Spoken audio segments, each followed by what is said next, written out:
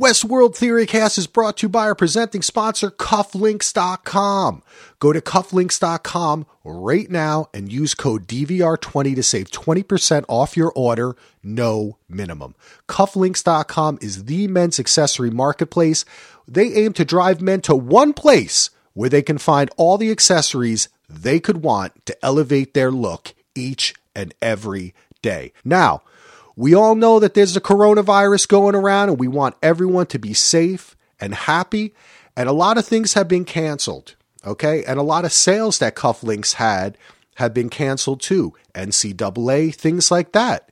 But they have now put over 700 items on their sale page to get a great discount while people are planning that next outing with their friends. When this all clears up, and you go out, you're still going to have to look good. So head over to Cufflinks.com today. We wish you and your family well. Have a great day. Enjoy the show. Welcome back to the Westworld Theorycast. My name is Axel, and my co-hosts today and every Wednesday are Jenny and Brett. Today we'll be talking about Westworld Season 3, Episode 2, The Winter Line. We come to you 3 times a week. Hopefully everyone enjoyed the episode that Ken and I did on Monday. So today it's me and Jenny and Brett. Friday it's the cleanup techs, Gina, Tim, and Ando Calrissian. They did a great job. Actually, I want to ask everybody about some of the theories they had, but let me finish my intro. You can find out more about us at DVR Podcast Network, all the other great shows we cover, like Better Call Saul. I'm covering that with Ashaya from History of Westeros. DJ Tim and I are finishing Curb Your Podcast this Friday. Please do take a moment to write a review. It really does help. There's a million, we were one of the first 5 Westworld podcasts that ever existed. As soon as the show was announced, I think I put up like a little, I didn't even advertise it, but I think I put up a little intro cast. I may have since taken that down, but that was all the way back on TalkShoe days. But there are a million of them. So give us a review, write a review for us. And we really do appreciate that. It helps raise us up and let people know that we're out there. You can also become a patron at patreon.com/DVR. Want to welcome Erin, my old friend from Durham. She is our newest patron. Thanks, Erin. Welcome. Hope you're enjoying all the podcasts. But let's get on with the show now. Jenny, how are you doing? I am all right. I'm glad to be here. How are you, Axel? I'm doing pretty good. I'm holding tight with the no COVID and just, keeping my head on straight, not going out. How about you, Brett? I'm doing fantastic. I loved the episode. It was totally had a season 2 feel. And it was just really cool. Good. Yeah. I love this episode too. That's what I was going to say first. I guess I'll just go right back to you, Brett. What were your kind of reactions to the episode, overall feelings, why you liked it, why you didn't, all that kind of jazz? It had a really nice feel to it. It, in typical Westworld fashion, it tied together lines of dialogue that you've heard before, making those connections. We saw basically Maeve when she was calling out Lee for not being real. That was very similar to last episode, Caleb calling out Francis for not being real. And then, of course, Lee started twitching out exactly like James Delos twitched out. So all that stuff was really cool. And then we got the aspect ratio that kind of slid into the screen there, and you suddenly realized it was a virtual reality. So all that stuff it was just a great callback. Yeah, a lot of this was when I talked about it with Ken. This was like a classic sci-fi, almost Twilight Zone-ish type thing. And I like that it kind of completed that arc within one episode. What did you think, Jenny? I thought it was a great episode. I thought that it was a bit unusual in seeming slower yet fast at the same time, at least to me, it was.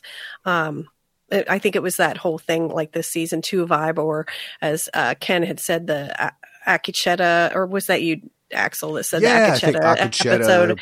Shogun World, yeah. It was definitely different than the prior seasons in that they really broke things down for the audience within the dialogue, making it easier for the uninitiated to understand it with some ease. You know, they like Maeve basically explained exactly what was going on. Yes. Yeah. So they hadn't done that really in prior seasons, to my recollections, other than like when Ford explained in the middle of last season about, why the simulations, didn't work for the humans, et cetera. I mean, that was like the only time I remember them like really kind of breaking things down for you. Yeah, that's true. I thought that was helpful. And like we talked about last me episode, me too.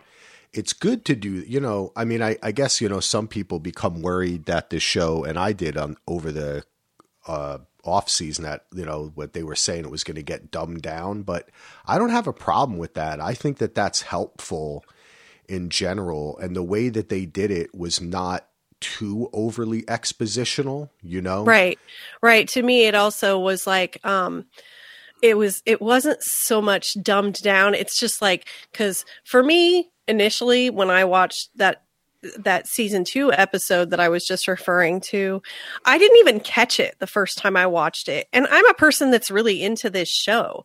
So I caught it the second time through. And this time I was like, I caught it the first time through because she kind of explained it. Yeah. But then the second time through, I like even got more from it. So I thought it was helpful as well. Yeah. It's funny. We do the podcast, and you guys were always writing in and following along, even before you came on the show, and you kind of think, oh, hey, we're really into it, and we know, but this is a show that even people who follow it along get things wrong or misunderstandings. I was on one of these Facebook pages, and someone did not understand that Bernard was different from James Delos in the way that Bernard was a copy of Arnold, but Delos was a downloaded new red ball cop, because the person died. He's a different kind of host. I don't know if he's like a host human hybrid. And I was trying to explain that to them, and they're like, well, it's the same thing. And I was like, well, it's not really the same thing. Because they made a faithful copy of Arnold in Bernard. And they used Ford's memories and Dolores's memories largely to create them. It's totally different. But you can see that person, I went back and forth with them, and then I just gave up, and I was like, okay, if I would suggest you go back. Any further. That was kind of the basis of what season 2 was all about. That Dolores was the one giving him the fidelity tests. But I mean, I can't argue too much. So that's why I say, for this episode, when they're in the cradle and she explains, I wasn't here, and then she goes through and looks down, oh, Dolores, I thought that the way they did it was not, it didn't seem dumb to me or overly explanatory, because within the context of it, she had to say that. Mm-hmm. Totally agree. Yeah. Good stuff. I don't know. You want to kind of start at the beginning? What did you think, Brett, of this opening with Hector? How long did it take you to kind of figure that he wasn't awoke or that they were in a simulation? What did you think of all this kind of stuff? I was just kind of watching in the moment, because there was a question in the back of my mind, if either one of them were actually awake, or if both of them were awake. The second time I watched it, I caught that when Maeve says, the very first line that she says to Hector before he ever turns around is like, she says, turn around, or who are you, or something like that. And she like catches herself as if she realizes that she said it before. So that would be a dead giveaway if you were really paying close attention, that she was awake. But I wasn't totally convinced the first time I saw the scene that either one of them were awake, until obviously they were on the plane. Yeah. So it was. I thought it was really well done. That it could go either way there. Yeah, and you had in your notes, Jenny. Do you think that because this is a question I had, do you think that she fully realized she couldn't use her mind control power? Like, did you notice that she was really trying to use it, or is that something you inferred? Oh, no, I thought she was trying to use it because she gave the command to the German soldiers to leave him be. Okay, that's right. And then she realizes that he didn't respond, and so then she just shoves that cyanide, I assume it's a cyanide tablet, into the guy's eye, and they take off running. So that was so weird. I was like, why did you put it in his eye? So yeah, it was funny because I was pretty sure she was awake then, and well, I mean, when she was trying to control him, I thought she was awake at the beginning of the scene. She seemed surprised that it was Hector when he came into the room. I thought it was funny when they were running and she made the crack about sensible shoes, and that I think you and Ken talked about. There was quite a bit of humor in this episode, so I liked that as well. Yeah. What'd you think of Hector's look? Oh, he was sexy. He looked good, right? He really cleans up well. He did. Yeah, he did. Paolo, he finally got off the island. He unburied himself, and there he is.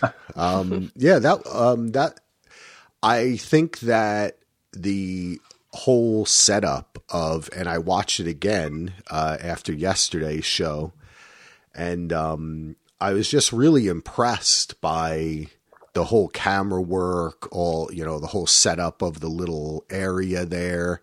Some people online have been saying that they found little inconsistencies, and I didn't notice anything like that. Did you all see anything that was supposed to show how this was kind of like a hastily drawn simulation? But I didn't really see any. I didn't catch that. I thought it looked nice. Yeah, I thought it looked pretty cool. The very first time I saw it in the Stinger scene last episode, it did look remarkably fake. It almost looked like a movie set or something. When she was remember my comment to you guys about the little green army men? Exactly. Yeah. So it almost did look like a movie set or something. So maybe I guess maybe it did look slightly more fake than your realistic amusement park would. Yeah, and I like that bridge. Yeah, it was very beautiful. I think they said it was filmed in Spain, although it was supposed to be in Italy, but I'm pretty sure they said they filmed it in Spain. Yeah, I like that. So moving along with that, do you want to kind of stick with Maeve, or I can go kind of sequentially through what we went through? Do you guys have any preference? I don't. We can stick with Maeve or go the other way. It really doesn't matter to me. Yeah, let's just roll through sequentially. Okay, cool. You had something in your notes about a bird. Oh, because I had put in my notes last week about the opening scene, and there's a bird in the opening scene. And one of the online articles that I read last week had said something about it being a dove. So I really was paying attention this week, because I had called it an eagle in my notes last week. And so I was calling out that it was definitely not a dove, that it was definitely an eagle. And there's shades of Icarus there, because the way the bird keeps flying up and it like flies into the sun, and then it starts turning, like the feathers and stuff fall off, and you can see it's like a robotic bird, but it was definitely an eagle. So yeah, but Icarus's flight that took him too close to the sun and melted his wax on his wings. Yeah, this beginning, the beginning last year for season 2, where the mother is holding the baby. And I know that in the end that came to symbolize Maeve and her daughter. Right. But I'm still convinced at some point that like Dolores is going to have a kid, or Maeve is going to have a kid. Well, all the what do you call it? The hosts that Dolores creates, they're all her kids. That's true in a way, but I'm thinking more of the traditional, like, right. To kind of like, you. maybe they were giving a little foreshadowing there that's like the pinnacle of what really is going to happen is a melding of the two rather than, like just what, like the hosts take over. I don't know. Perhaps. Just a thought. Could be. I hope so. All right. So next up we have, after we kind of go back and forth with Maeve, but at this first point, she realizes that she doesn't think she's in a simulation. She just thinks she's back in the park. So she shoots herself and Hector. And we jump from that to the South China Sea with Bernard. What do you think of it? Did this not give you Jurassic Park vibes or what, Brett? Yeah, totally. I loved it. I loved that music, the same like eerie music that was from the beach scene last year. The Carl Strand theme or whatever was playing. So it was just the music throughout this whole episode was also really great callback music. But yeah, just really cool. The boat coming up to the island, those giant pillars sticking out of the sea. Yeah, very, very cool. And we get, just to keep track, I want to keep on mentioning it. We only got one, like, I guess you call it Rehoboam interstitial, I guess you'd call it, or a title screen. And that only happens when just before, this is after she, she shoots him and herself, and then we get the intro, and then we get, South China Sea, and then we see Bernard there. So that's the only one we get this episode. Divergence, South China Sea, 6.06 arc seconds. I'm looking at it right now. And that does match, because actually I think you wrote in about those Finnish subtitles in email that we read on the show back in the day, that they gave out like the coordinates, and this matches those coordinates. I'll take credit for that. I don't know that it was me, but okay. It makes sense. You had mentioned that on the pre-show with Hax and what's his name?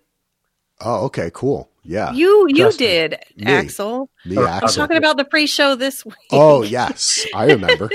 You guys were talking about that. Yeah. I thought it was kind of cool that, I don't know. I still think there might be some kind of connection with the country angle, that like Westworld or Delos is kind of in cahoots with China, and Insight is the United States. So if you're selling online, you need ReadyCloud CRM. ReadyCloud CRM keeps you and your team connected through a powerful e-commerce suite for shipping, online returns, and growth marketing.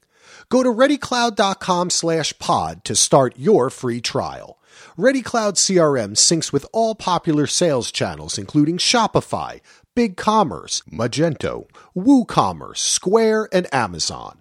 ReadyCloud CRM has the everyday tools you need to review all your orders, quickly ship your orders for less, and handle returns the way Amazon does.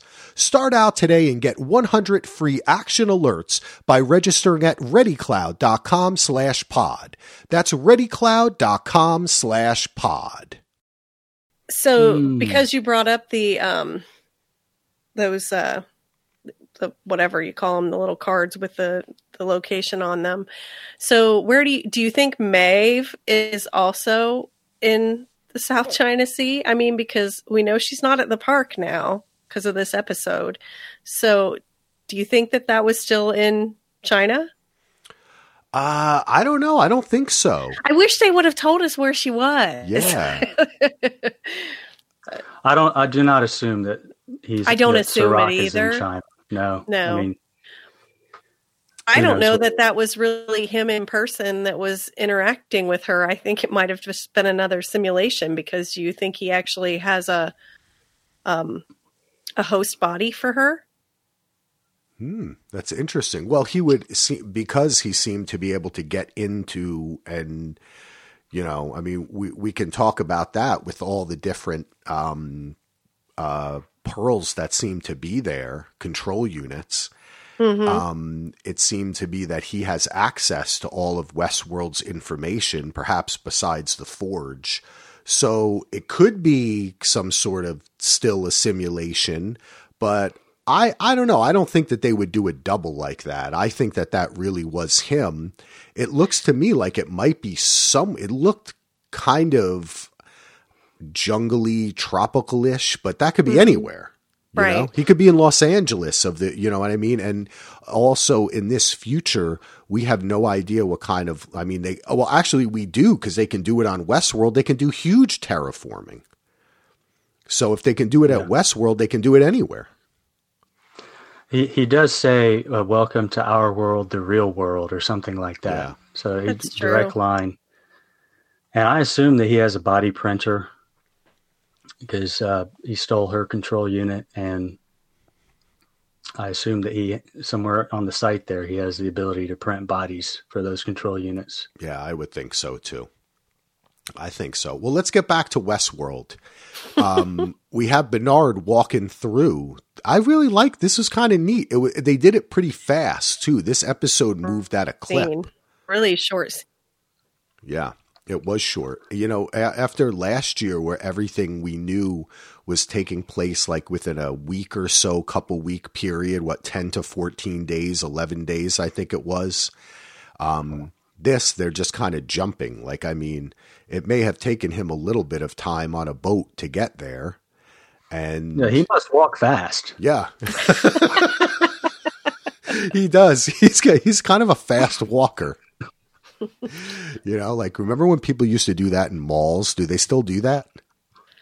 Well, not right now. They don't. Yeah, that's true. That's true. They don't do it now. They're really walking fast from the person next to them. I thought that this was kind of cool, like taking us a trip back. You know, Ken got the feeling that we were not going to go back to Westworld. And I think he pointed to scenes like this, where he's doing kind of like the greatest hits, you know, his farewell tour. Do you think that we're going to go back to Westworld, Jenny? I remember hearing Ken say that, and it made me sad because I believed he very well may be right. I hope we go back to Westworld. I need to hear some more of those fun player piano tunes, you know, because like I love that he like did like I can't even think of the songs that were on there, but there was like Rolling Stones songs. Yeah, like there was like good stuff on there. I was like, oh, that sounds really good. So anyway, I'm silly, but I do hope we get to see it at least one more time, but I would not be surprised if Ken is right. I think we're going back there. I hope you're right. The reason I say that is because that stinger scene at the end of season 2, the Forge is still there. So it may be, you know, maybe at some, you know, distant future time, but I do think we're going to go back there at some point. Yeah, that was my feeling too. The kind of end as we began type of thing. And it is the Nexus, and the show is called Westworld. You know what I mean?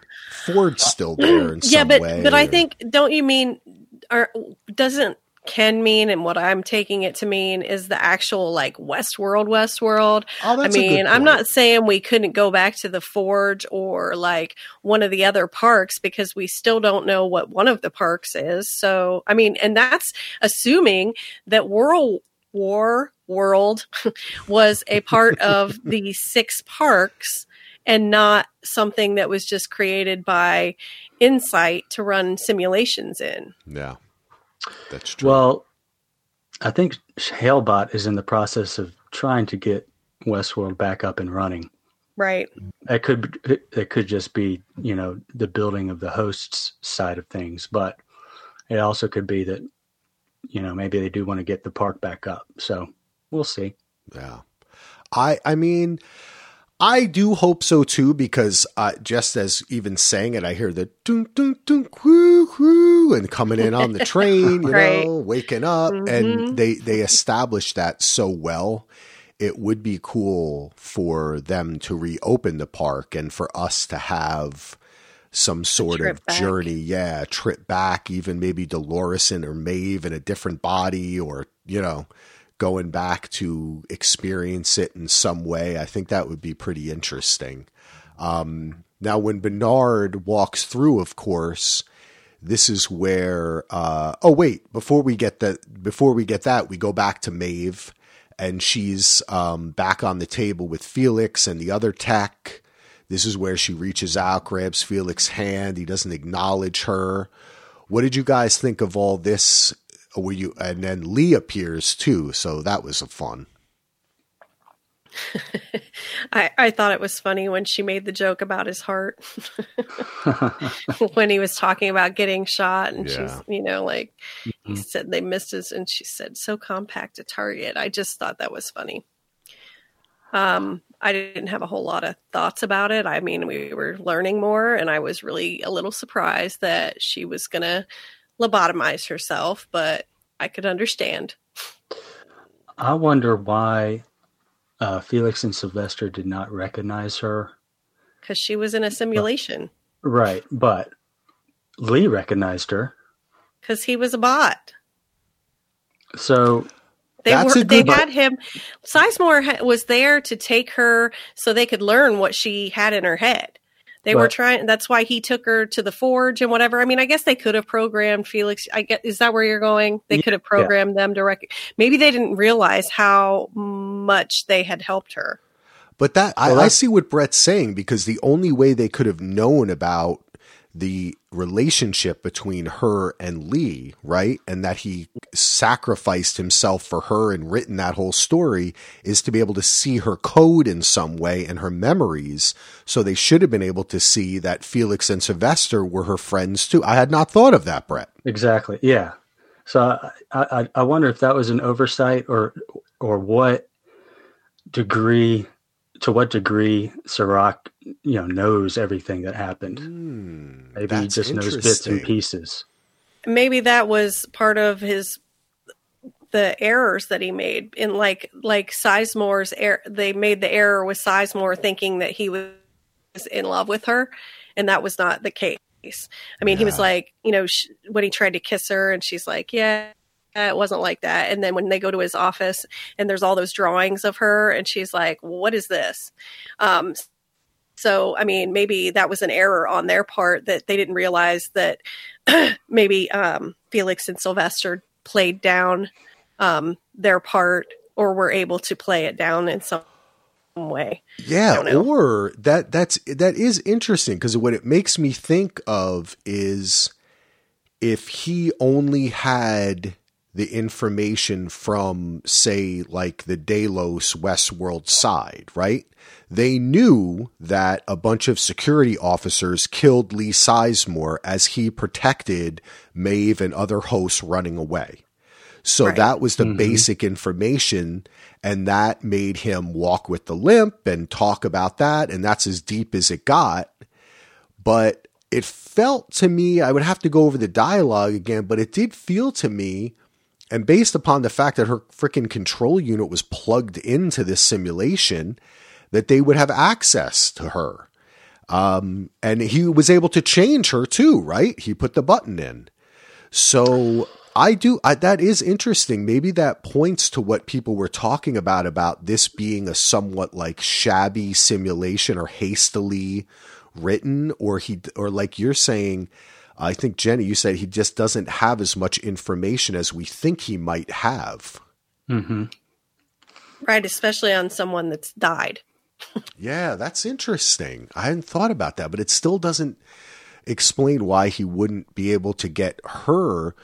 Maybe, well, you know what? You know what it could be? You know what? I think I figured it out. Here we go, Brett. Let me see if Brett buys this. He didn't take Maeve to be as strong as he thought. So there were so many of those control units that they kind of plugged them all in. They were running probably their own simulation each. And maybe they didn't have that information about Maeve yet. So she basically outed herself, right? by escaping and coming out. And that's why at the end he said, well, I thought, but then he says, I thought you might be the problem. Yeah. So that doesn't make sense. He said he thought he thought she was the problem. Reason that's interesting. All right. Until this morning. So, well, maybe Westworld needs to hire Brett as a writer. Maybe that's the solution. Yeah. I don't think that he can just read her thoughts, or else he would know already that she wasn't in the forge. So that's true too. Right. I don't know that he has access to all of her code. Yeah. Maybe she put a protection on it in some way.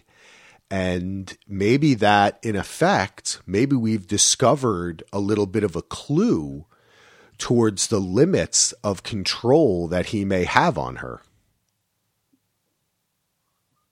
Perhaps. What do you think? Do I get a name? I'm like thinking, sorry. You know what I mean? Like if that kind of is a clue that maybe he can't get totally into her. He's able to freeze her or whatever. And maybe that's an overall, like, handicapping her from like an outside way that she can't control the body, but he still can't get deep inside her mind like that. And maybe she's the one who did that. I hope that they address that.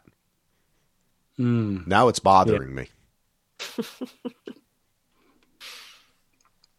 That was good. Good job, Brett.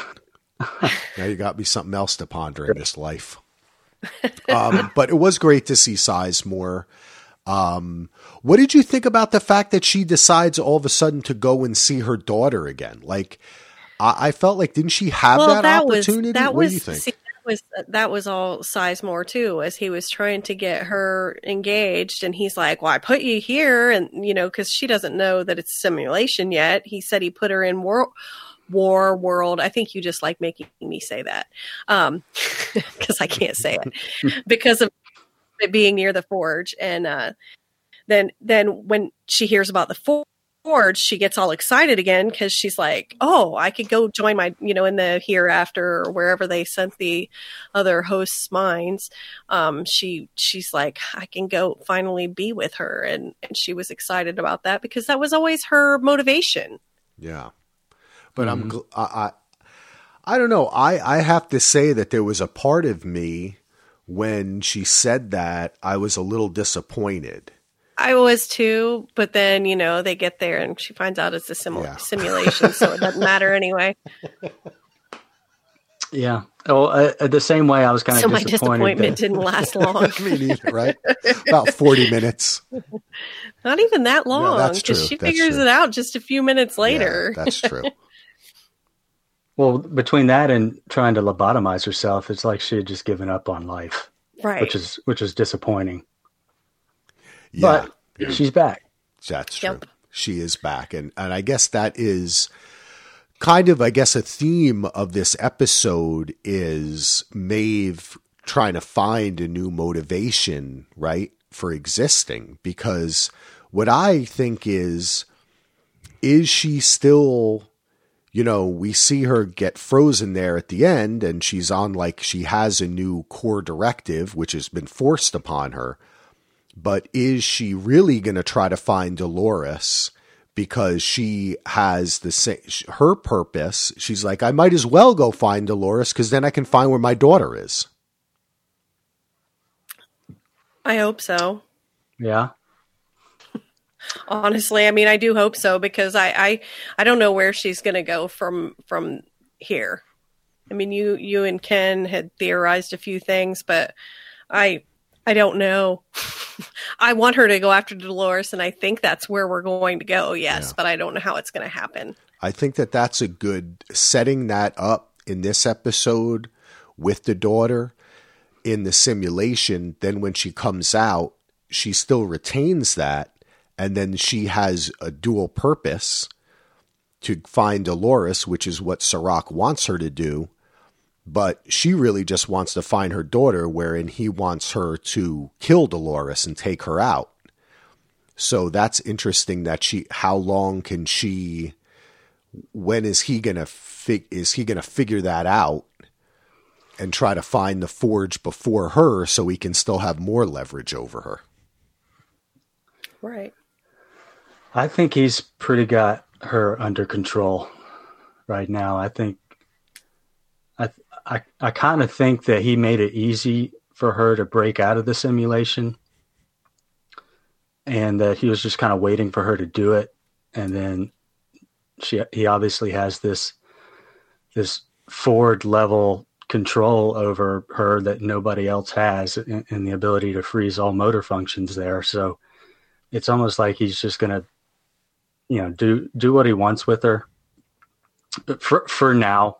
I mean, we'll see how it goes, but I don't think he's going to let her out into the real world to find Dolores without having a leash on her. That's going to make her very angry. She does not like to have her free will taken away. Yes, it is. That is the truth. None of them do, right? But then she kind of finds herself back where she began. Speaking of that, Bernard goes back to Ford's childhood home.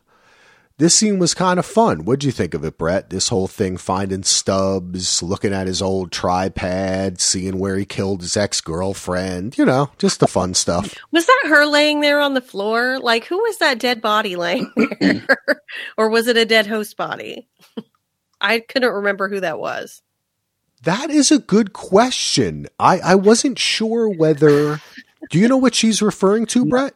Nah, I missed that. When he was fixing Stubbs, there was a body laying there on the floor with black pants and a white button-down shirt, long sleeves, I believe. Yeah, you're right. At first, I thought, well, it couldn't have been her because they found her and took her away.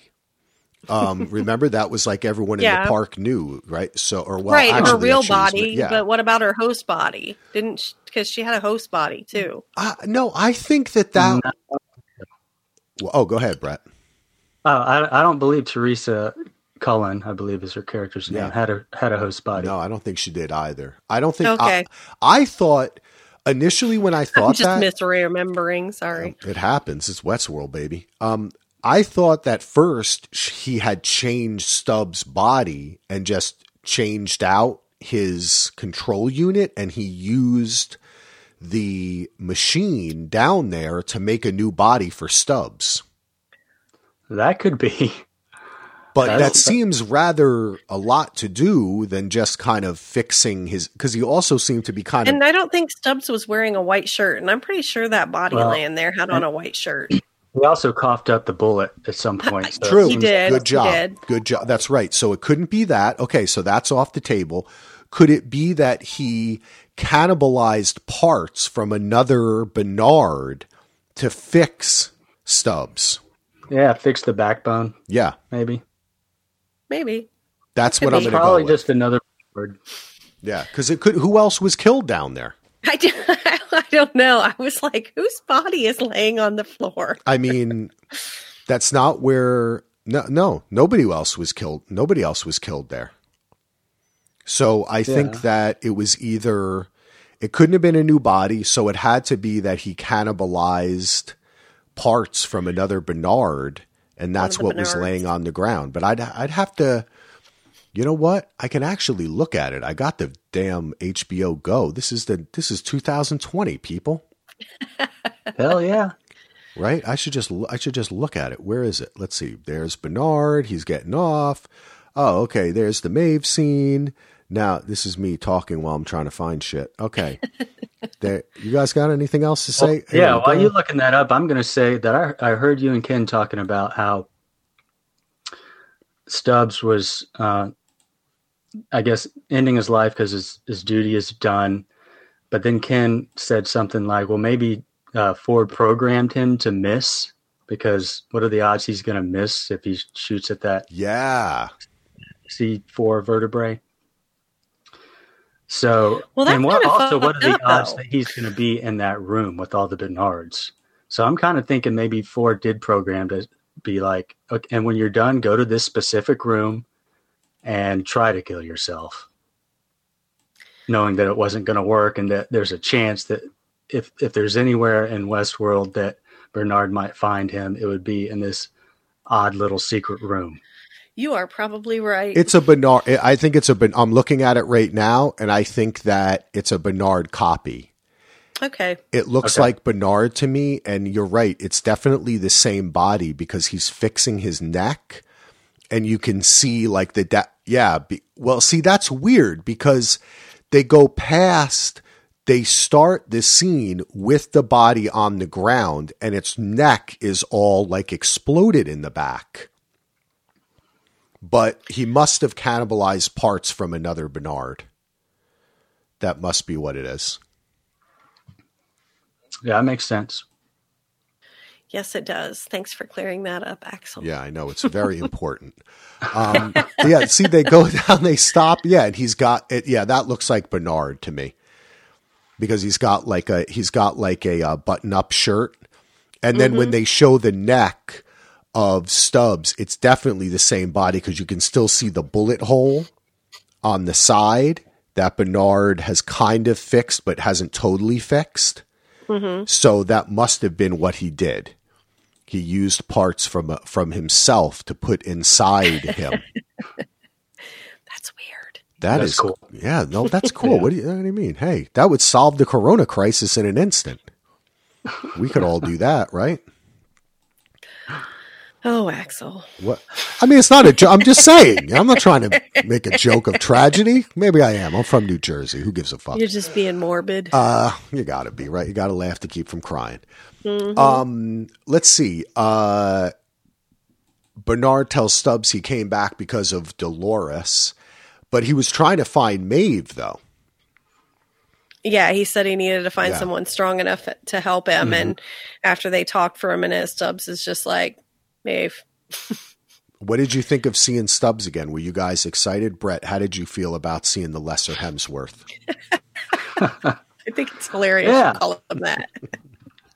Yeah, I like Stubbs.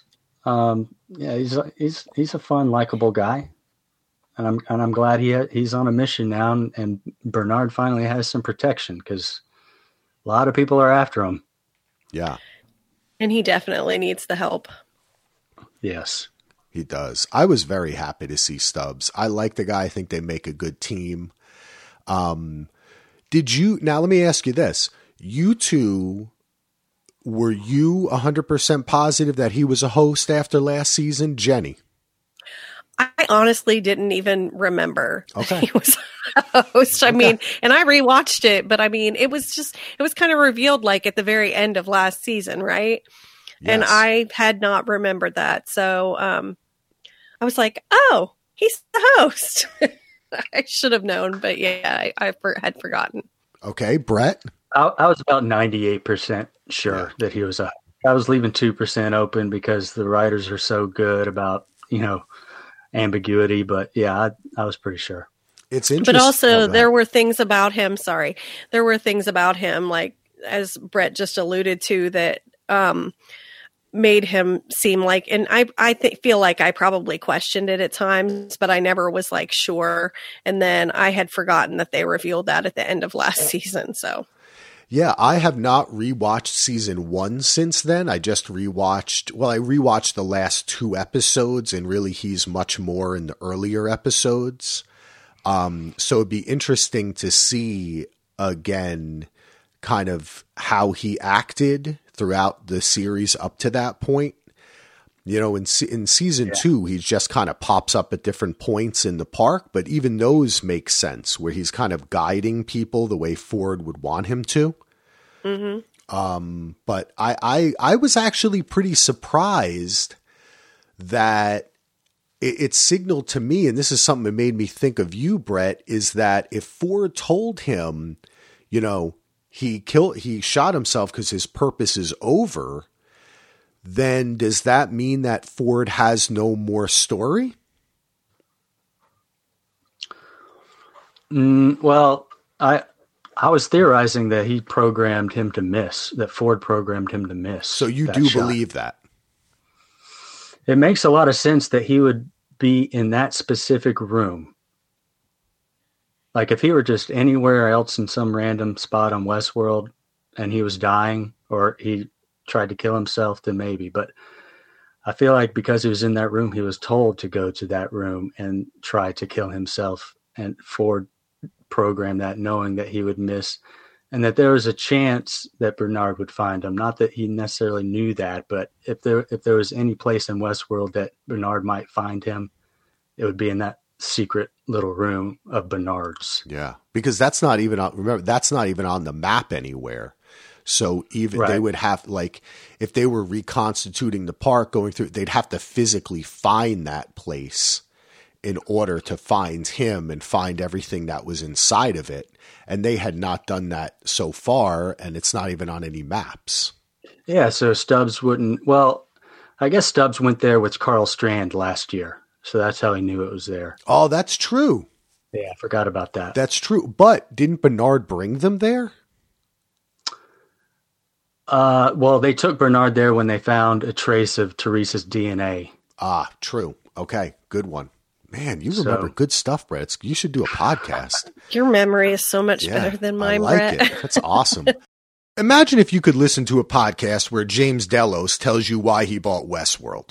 Well, James Delos isn't real, but Christopher Slough of Reddit, Brandon Hilcard of Bark, and Cortland Allen of Indie Hackers are. And so is Code Story.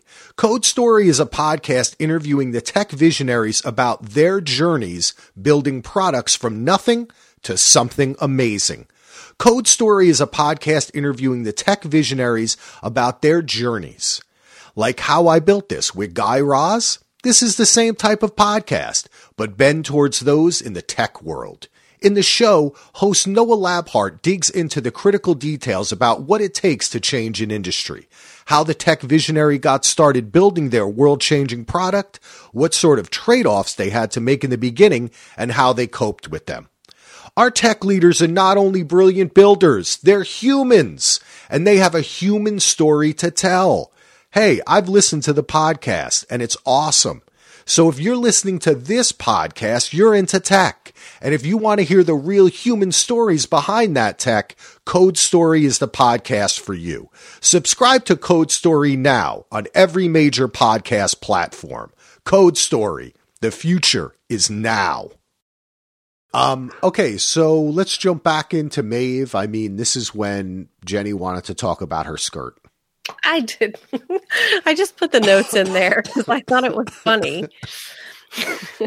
Because she had on basically a pencil skirt. I mean, it wasn't like a real tight pencil skirt, but it was a very slim skirt. And there is no way in hell that she'd have been able to ride the horse with that skirt on like that. She'd have needed to ride side saddle, or she'd have had to have it hitched all up to her hoo-ha in order to ride that horse.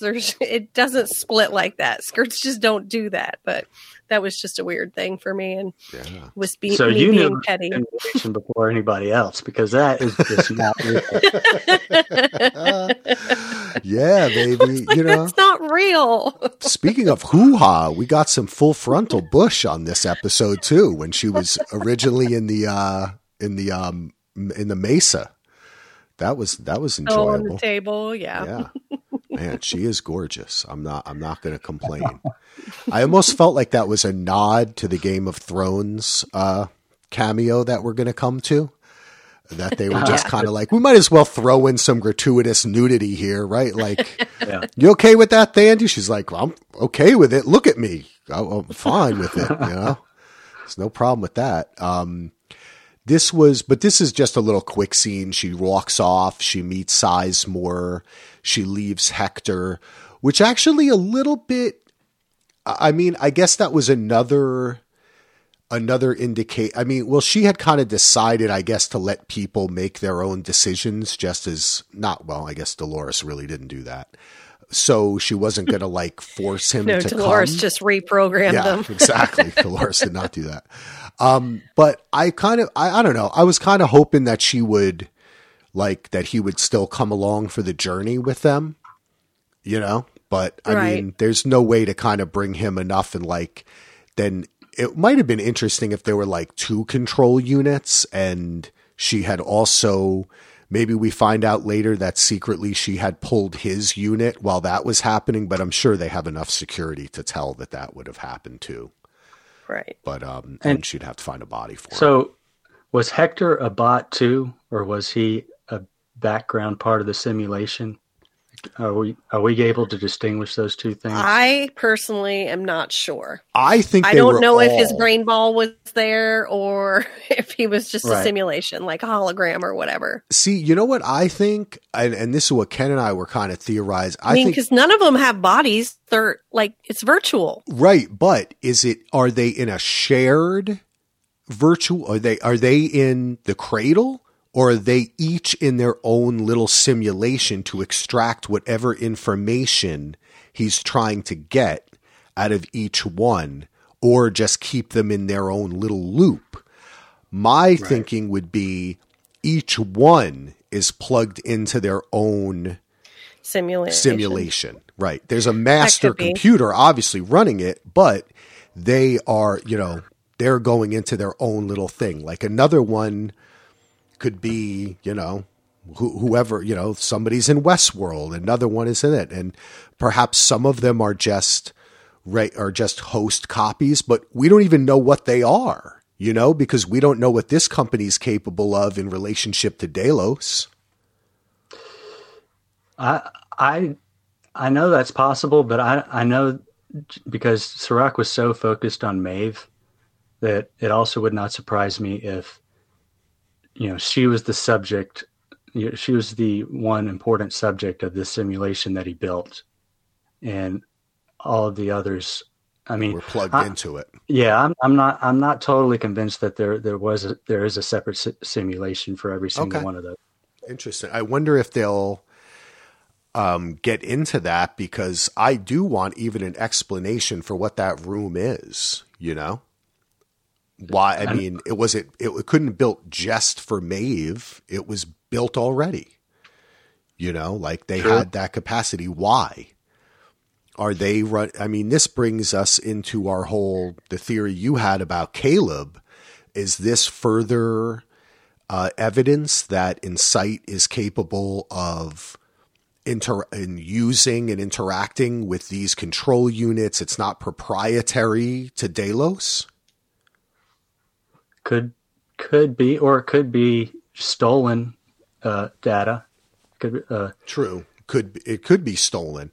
I mean, or that could be their cradle, and you know what I'm saying? And other people are being trained in it, or he's already done like mind transference.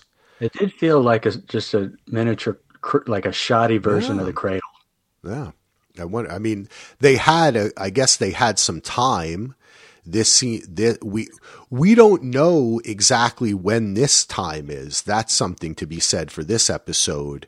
We don't know. He didn't say it's been 3 months or whatever, but we do know that it's been time enough for Dolores to have accessed in Rehoboam enough to bring up his sensors, So it happened after the whole first action scene in the first episode with what's the guy's name? Larry? I keep on forgetting his name. Jerry. With Jerry. So that's kind of interesting. So let's see. We have a little bit of a scene here where Bernard and Stubbs are in cold storage and they find Maeve there. Right. That was cool. Yeah, you find Maeve there right around the same time as you see the other scene with Maeve and Lee, and realize that's a simulation. I thought that was very cool, and it was interesting too the way it was just a kind of like, visual parallel between the way that we see that body on the floor with the head and also Stubbs getting his head fixed, and then they turn around and Maeve's control unit is missing. That's kind of weird, right? It's like, and then Bernard has the double body. It was just like you saying, Brett, they still take the time to reference back to things and keep us within this world. Yeah. Right. But when they do that, Maeve has just discovered that she's in not that she's in the simulation yet, right? She figures out that size. Yeah, that is when she figures out it's That's the a next simulation, scene. right? Yeah, that's the direct next scene. The scene before that, though, she hasn't figured out the simulation, but the scene before, when they find Maeve's body, Maeve has figured out that Sizemore isn't real. Yes. Yes. And then the scene directly after, is when she says it's all a construct. None of it is real. We're not here, so where the fuck are we? Yeah, let's talk about that. That was cool. Go ahead. Did they throw all of the hosts in cold storage after the massacre? They just piled them all in there? Well, I mean, a lot of them were still standing there, but there was a big pile of bodies, too. I don't know that they were all in there, though. Because Maeve was on the beach, so the bunch of bodies were flooded when the forge flooded. So all those bodies that they recovered, all of the host bodies that they recovered, I guess they took them all to cold storage. Yeah. I'm assuming. And the ones the ones that they took out, and all of them. I mean, it seems like that they were, when Bernard and Stubbs are going through Medieval World and find Dan and Dave, they're breaking stuff down, and Stubbs says they're just basically, everybody's kind of waiting either to get fired or ship out. Yeah. So I think that it makes sense that after Dolores Halebot got on that boat, and I guess one question I had from last season, maybe you can answer this for me, Brett, is Bernard says, I killed you all. And then Dolores turns around and kills everybody. Did they find the blood, but that's in the simulation. Did they find Carl's body, or did she replace Carl and all those people too? We never find out what happened directly after that. Yeah, because she shoots Carl and a couple other guys there inside the little forge, lobby area. Right. And then we don't see what happens. We never saw what happened. So it could have been that she got rid of the bodies, right?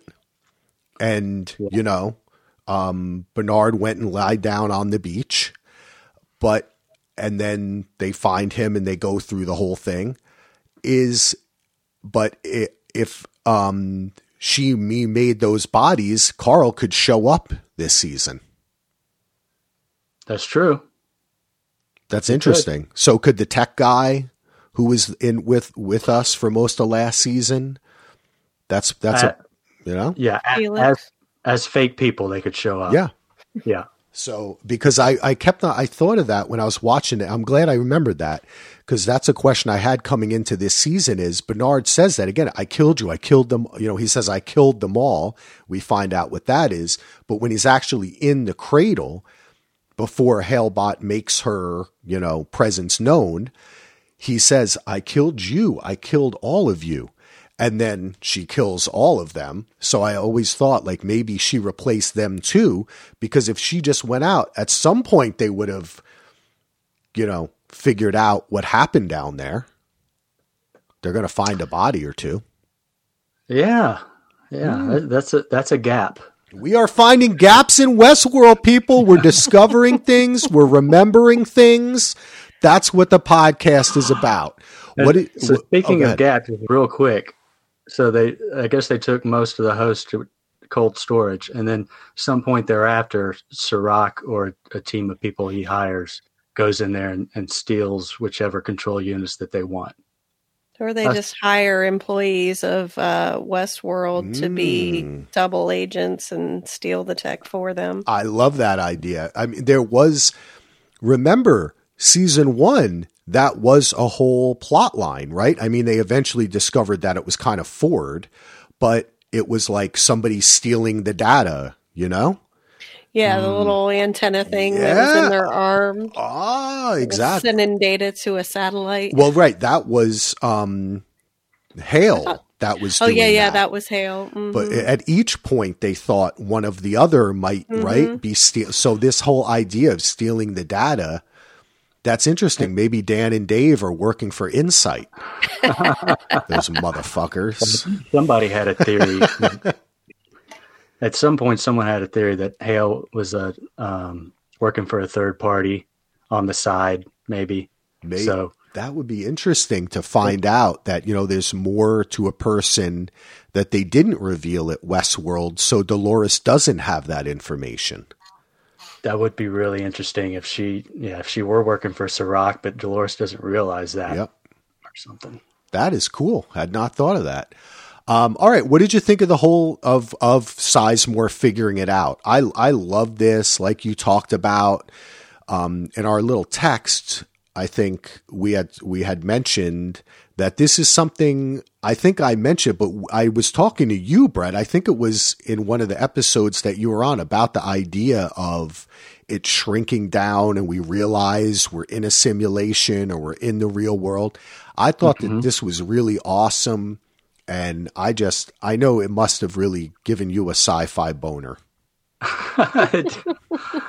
Well, I just immediately thought about that. And I first thought it was like an Andy email because I couldn't remember, but I immediately thought of that theory that the aspect ratio would slowly start shrinking in, and there it is happening. Yeah. So I just thought that was really cool. Did you notice that, Jenny? I noticed that it looked weird. I didn't notice it the way you guys are talking about it, but I'm like, oh wow, they're deep because they notice these things. But I did notice that the screen looked different. I just didn't catch on that that they had changed the aspect ratio and put what did you say on the other one, the other podcast where put the just black the black bars slide in. Yeah, I hadn't even really noticed that, but I did notice that it was different. Yeah, and I think that's really all you need to know. You know what I mean? I think that, when you get deeper into the Nolan brothers and how many times that's been done in films that they've done before, they love to play with that, particularly Christopher Nolan. So that's kind of cool, but just that it gets that different feel is what they're really after.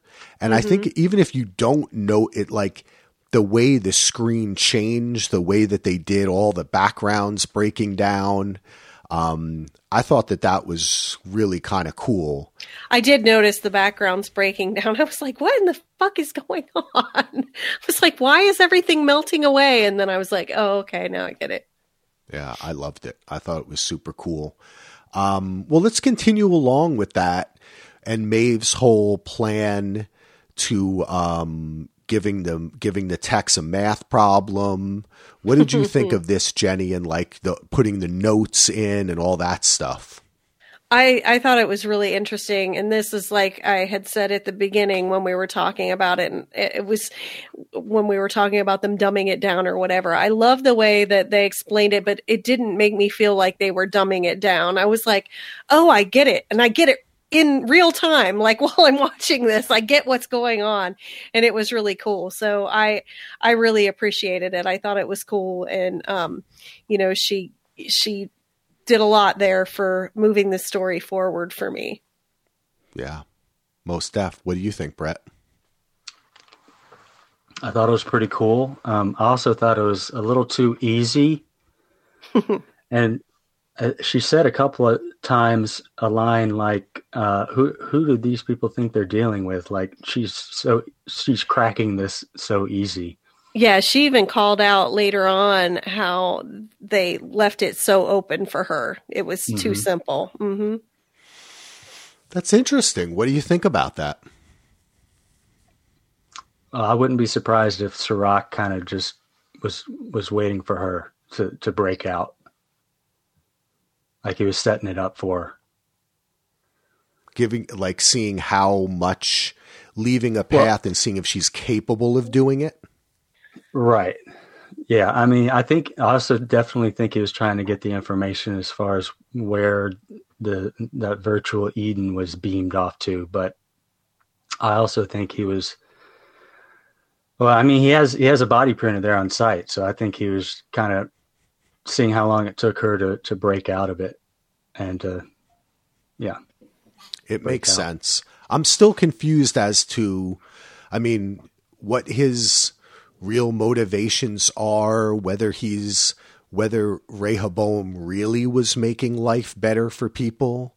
You know, it sounded kind of like with Watchmen, like Adrian Veidt-ish, like he's just like basically a guy who thinks he can control everything. So it does make it interesting to see. It's like the whole game of how long we thought last season, how much of this is Ford still, how much control do people really have? So that's something that I hadn't really thought too much about, that he kind of made it easier for her to get out of there.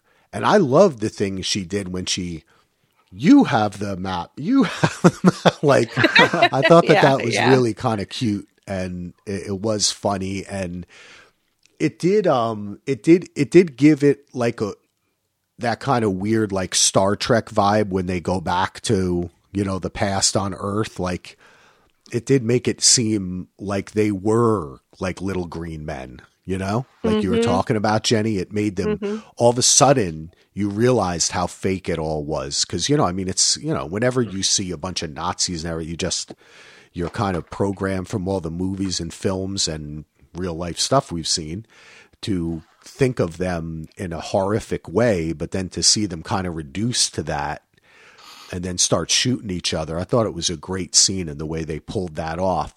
Though I was surprised that, and it even shows it's more of a simulation, that with all those guns going off, Lee didn't get shot or anything, because he's just like always in the way of everything. I thought he was going to get shot by accident.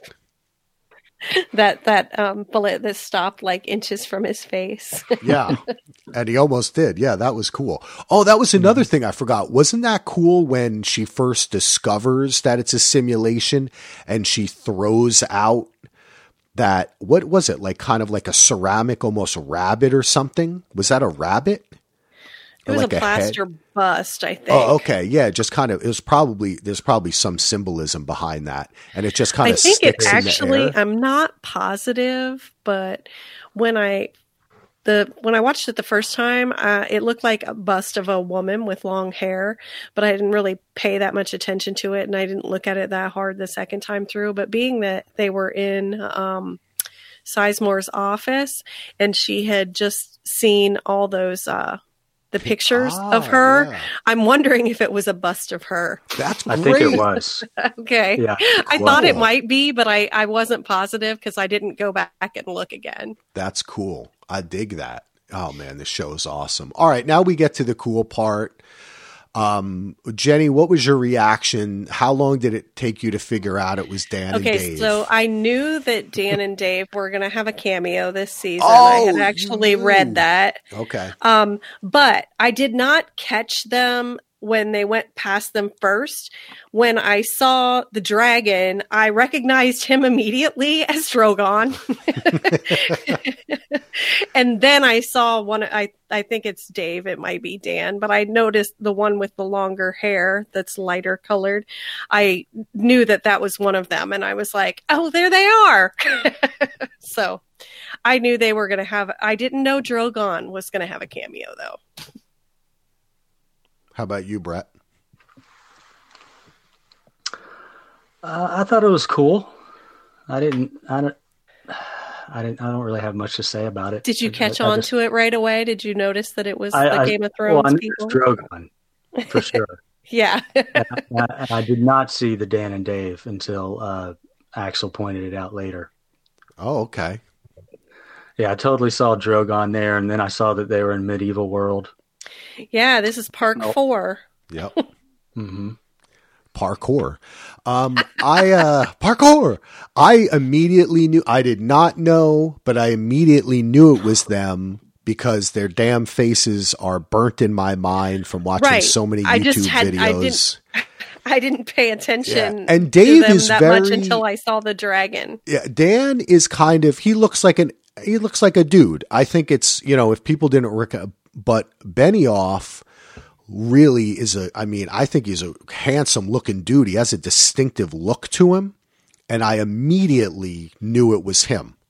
And the one that was sitting down is yes. the one that I recognized. Yes, which one is that? That's Dave Benioff. Okay, that's the one I recognize. He's married to what's her name, the actress.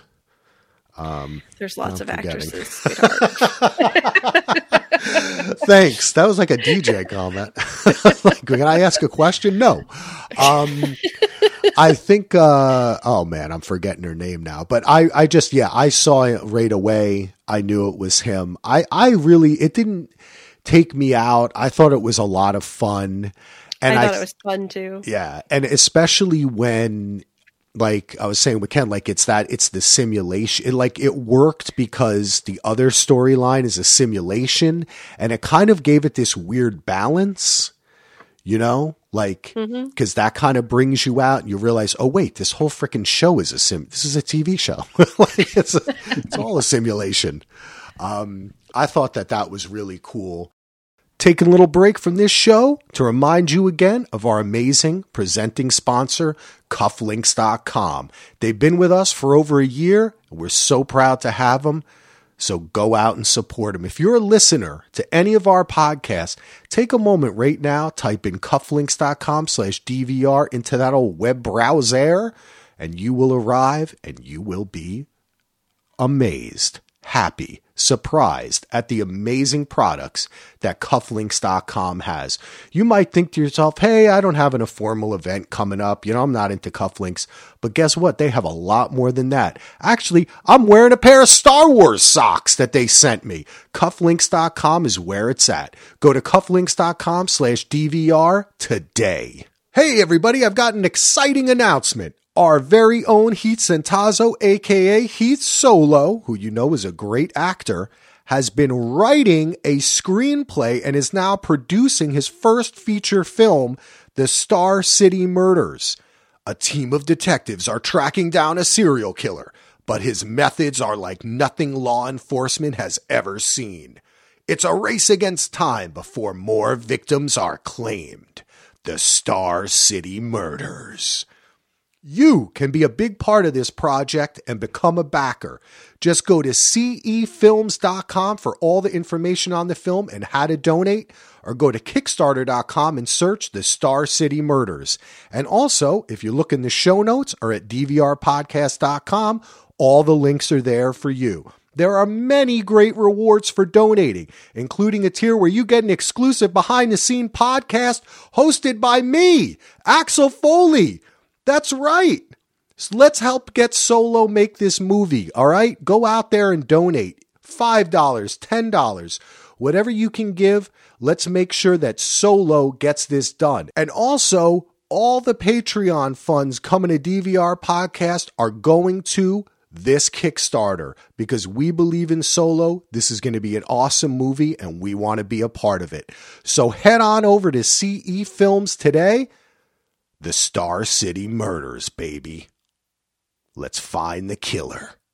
Brett, did you grab anything of note from Bernard running these tests on himself and this whole kind of sequence that goes through here? I mean, the fight was pretty cool, but the information that he relays to Stubbs about Dolores and everything, did this make you think of anything?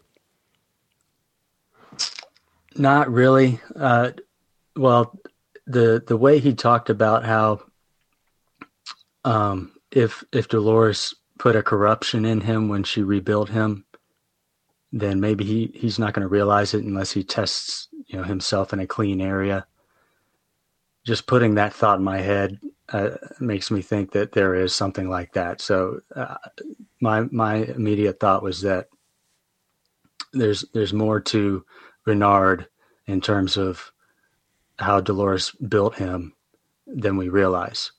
Yeah. But as far as exactly how that's going to play out, I'm not sure. And I was sad that Stubbs had to cut the diagnostic short because I feel like, he was going to find out, even more. Yeah, I wanted to rewatch those scenes that he was flashing through. Mm-hmm. and like write them all down, but I was like, that's a lot of scenes. So I did not do that, but it was interesting for sure. And I wish he had been able to complete it as well. I think that what you see is just like a progression, and most of it was from the end of season 2. She's in the library. They're in the forge. I love in the forge when she's looking at the books. And I did notice this time that she had Liam's book, but, I love the pages are, player piano music. Yeah. That's awesome. I think that's so cool. It is very cool. Well, Ford, right? He loves that stuff. I think it was a lot. What it made me think of, did it give either of you the impression that, again, with the kind of balance between the two storylines, with Maeve, we have Serac trying to get this information, and it seems like not only does he not know where the forge is, but he doesn't have basic information about her relationship with Felix, Sylvester, right? And in this respect, is it possible that over these 3 months, Bernard could not access the information that he had because he should have been able to, he was there with her, right? He should have been able to know what books she looked at. He has a host mind too. He can recreate it just like reality. So that's a great point. Was she blocking certain memories from him? Maybe she was, and that's what he was seeing. Yeah, think? that's what I'm saying. Because, yeah. Yeah. Because like one of the last one that I did write down, I said Bernard flashes to Charloris because it was when Dolores was in Charlotte's body at the end, before everything else happens, but toward the end. Yeah. Whew. That's a good thought, Axel. Yeah. So I think that goes to show that he was right. We don't know yet what else she changed, but it does seem to be because the information that he comes out with when he's on the beach with Stubbs is we've got to go find this Gallagher character, right? And he should rightfully, our understanding of these host minds is that anything that happens around them, they can recreate in their mind like it's happening, right? They have perfect recall on this stuff. So he should have been able to kind of figure that out. But the fact that she blocked him from that memory is what keys him into the fact that they must go and find this person. Yes. And I wonder what else she's blocked him from, because if you remember, Bernard had been to the forge many times before Dolores was point, there. Dude. That's a fantastic, right? Because, he doesn't remember because Ford would wipe his memory each time, I guess. But basically he was there on Ford's directive many times before. Yeah. It's very interesting. I dig it because that is, she brought him back and did those fidelity tests, but she had his original pearl. That's my understanding. Yeah. Yeah. That was one of the pearls that she brought out. One of them was Bernard. So those memories are still there. Everything, like how she can remember that she was, at those parties with William and blah, blah, right? And all that other stuff. Yeah. So she blocked stuff from his memory. So she did mess with him. She wasn't starting on even ground. All right. I'm glad that we talked that out because I think that that's true. We've discovered now everything about Westworld. The podcast is officially over. No. Oh, go ahead, Brett. No, I was responding to that comment because, whoa, I'm still confused about many things. We need to keep talking. All right, let's talk it. All right, so we're coming to the end here. We kind of already talked about Bernard. Why don't we just talk about Bernard and Stubbs on the beach? They're going to find Liam. Is there anything else that you wanted to talk about there? I thought it was kind of cool the way they, he reprograms him, but did you take anything from that, Jenny? From which scene? The last scene before they leave Westworld. I was glad that Bernard reprogrammed him, I guess. But I thought it was funny. I think you had mentioned this in your podcast with Ken that he said, you know, what you could have just asked. I just was glad that he didn't let him go off and commit suicide. He needs a protector. Mr. Brett? I thought it was cool. I guess Stubbs is not awake totally yet as far as the ability to change his own core drive.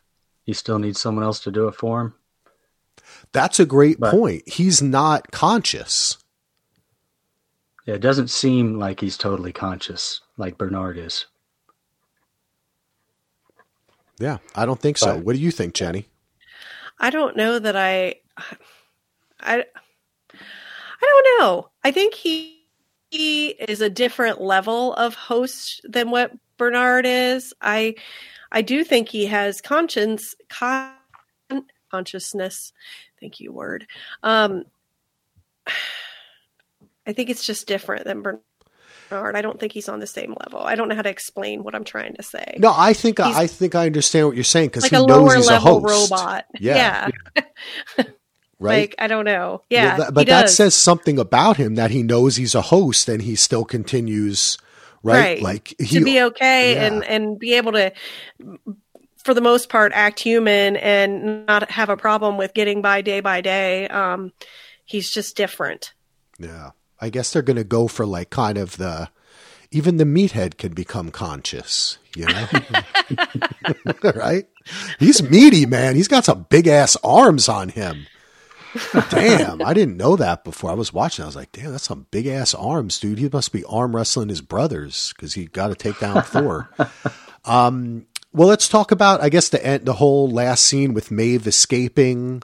This whole scene, I mean, Brett, I know, again, this must be a lot of fun with the sci-fi stuff, that robot. What did you have any commentary, questions about that whole thing, and including even the last scene with her and Serac? Ooh. Well, first of all, the robot was really freaking cool. That busted, Maeve's control unit out. Just that whole thing was shot so well. It's just classic Westworld, completely new scene, environment, and completely new robot we haven't seen before, but still, very Westworld-like.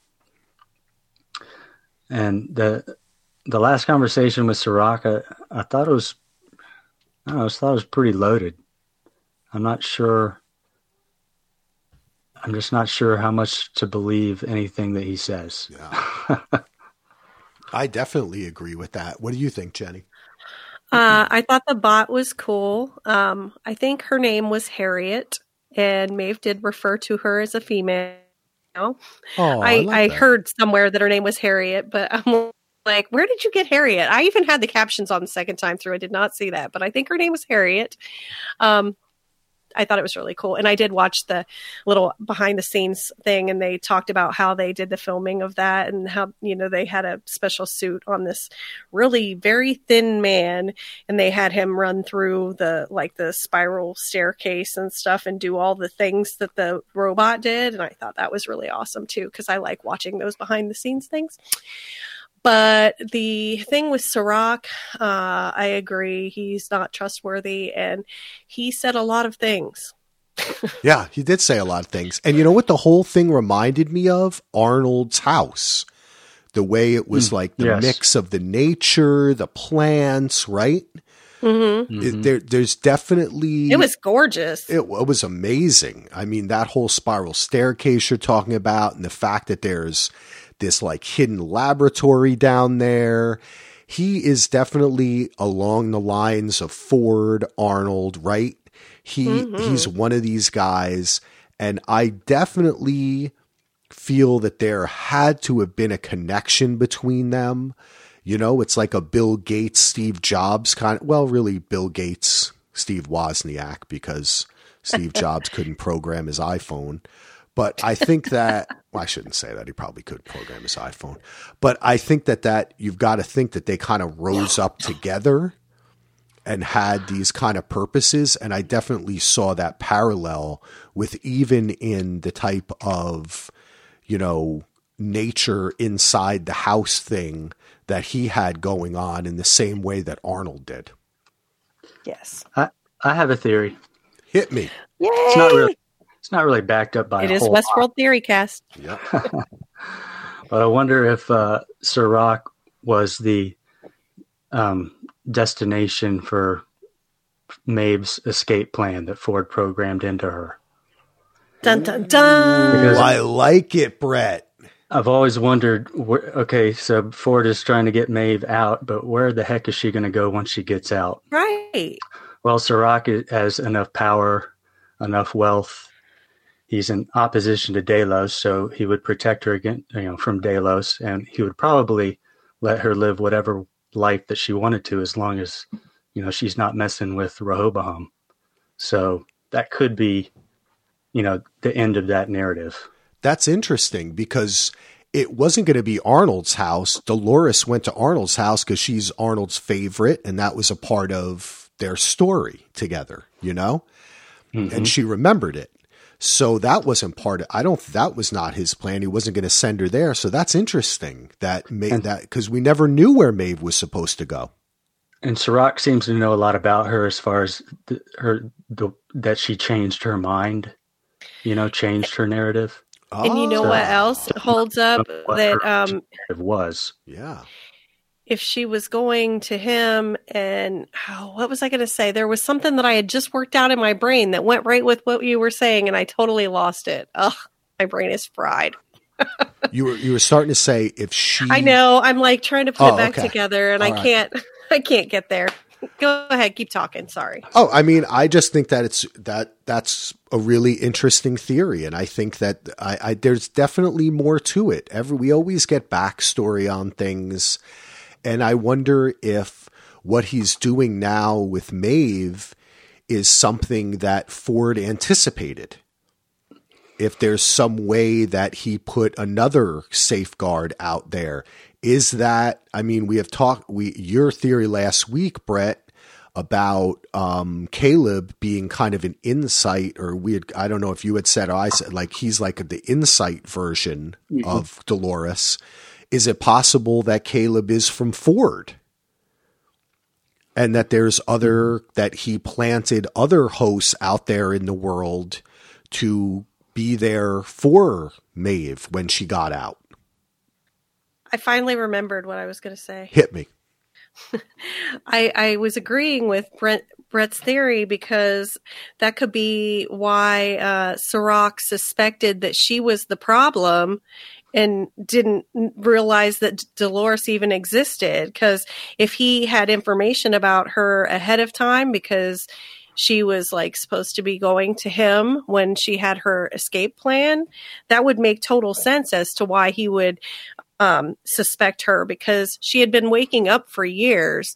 I believe Ford told her that, didn't he? That she had been waking up for years. Jenny, and great. So if he had the escape plan and had her, so yeah, I did have a good thought. That is a fantastic. Jenny, that makes total sense, right? He knows she's supposed to be coming, but what happens instead? This whole freaking crazy revolt, right? And then he has to go in and extract Maeve, get her out of Westworld. Right. But he's not sure if she's safe. Right. He still has to put her in the simulation because he's not sure. Hey, maybe she's the one who did all this crazy shit. And he says, no, it was Dolores. Okay, now I can use Maeve. But still, by putting that control over her, it seems like that would be kind of doing a wrong to what doing Ford a disservice because it's exactly.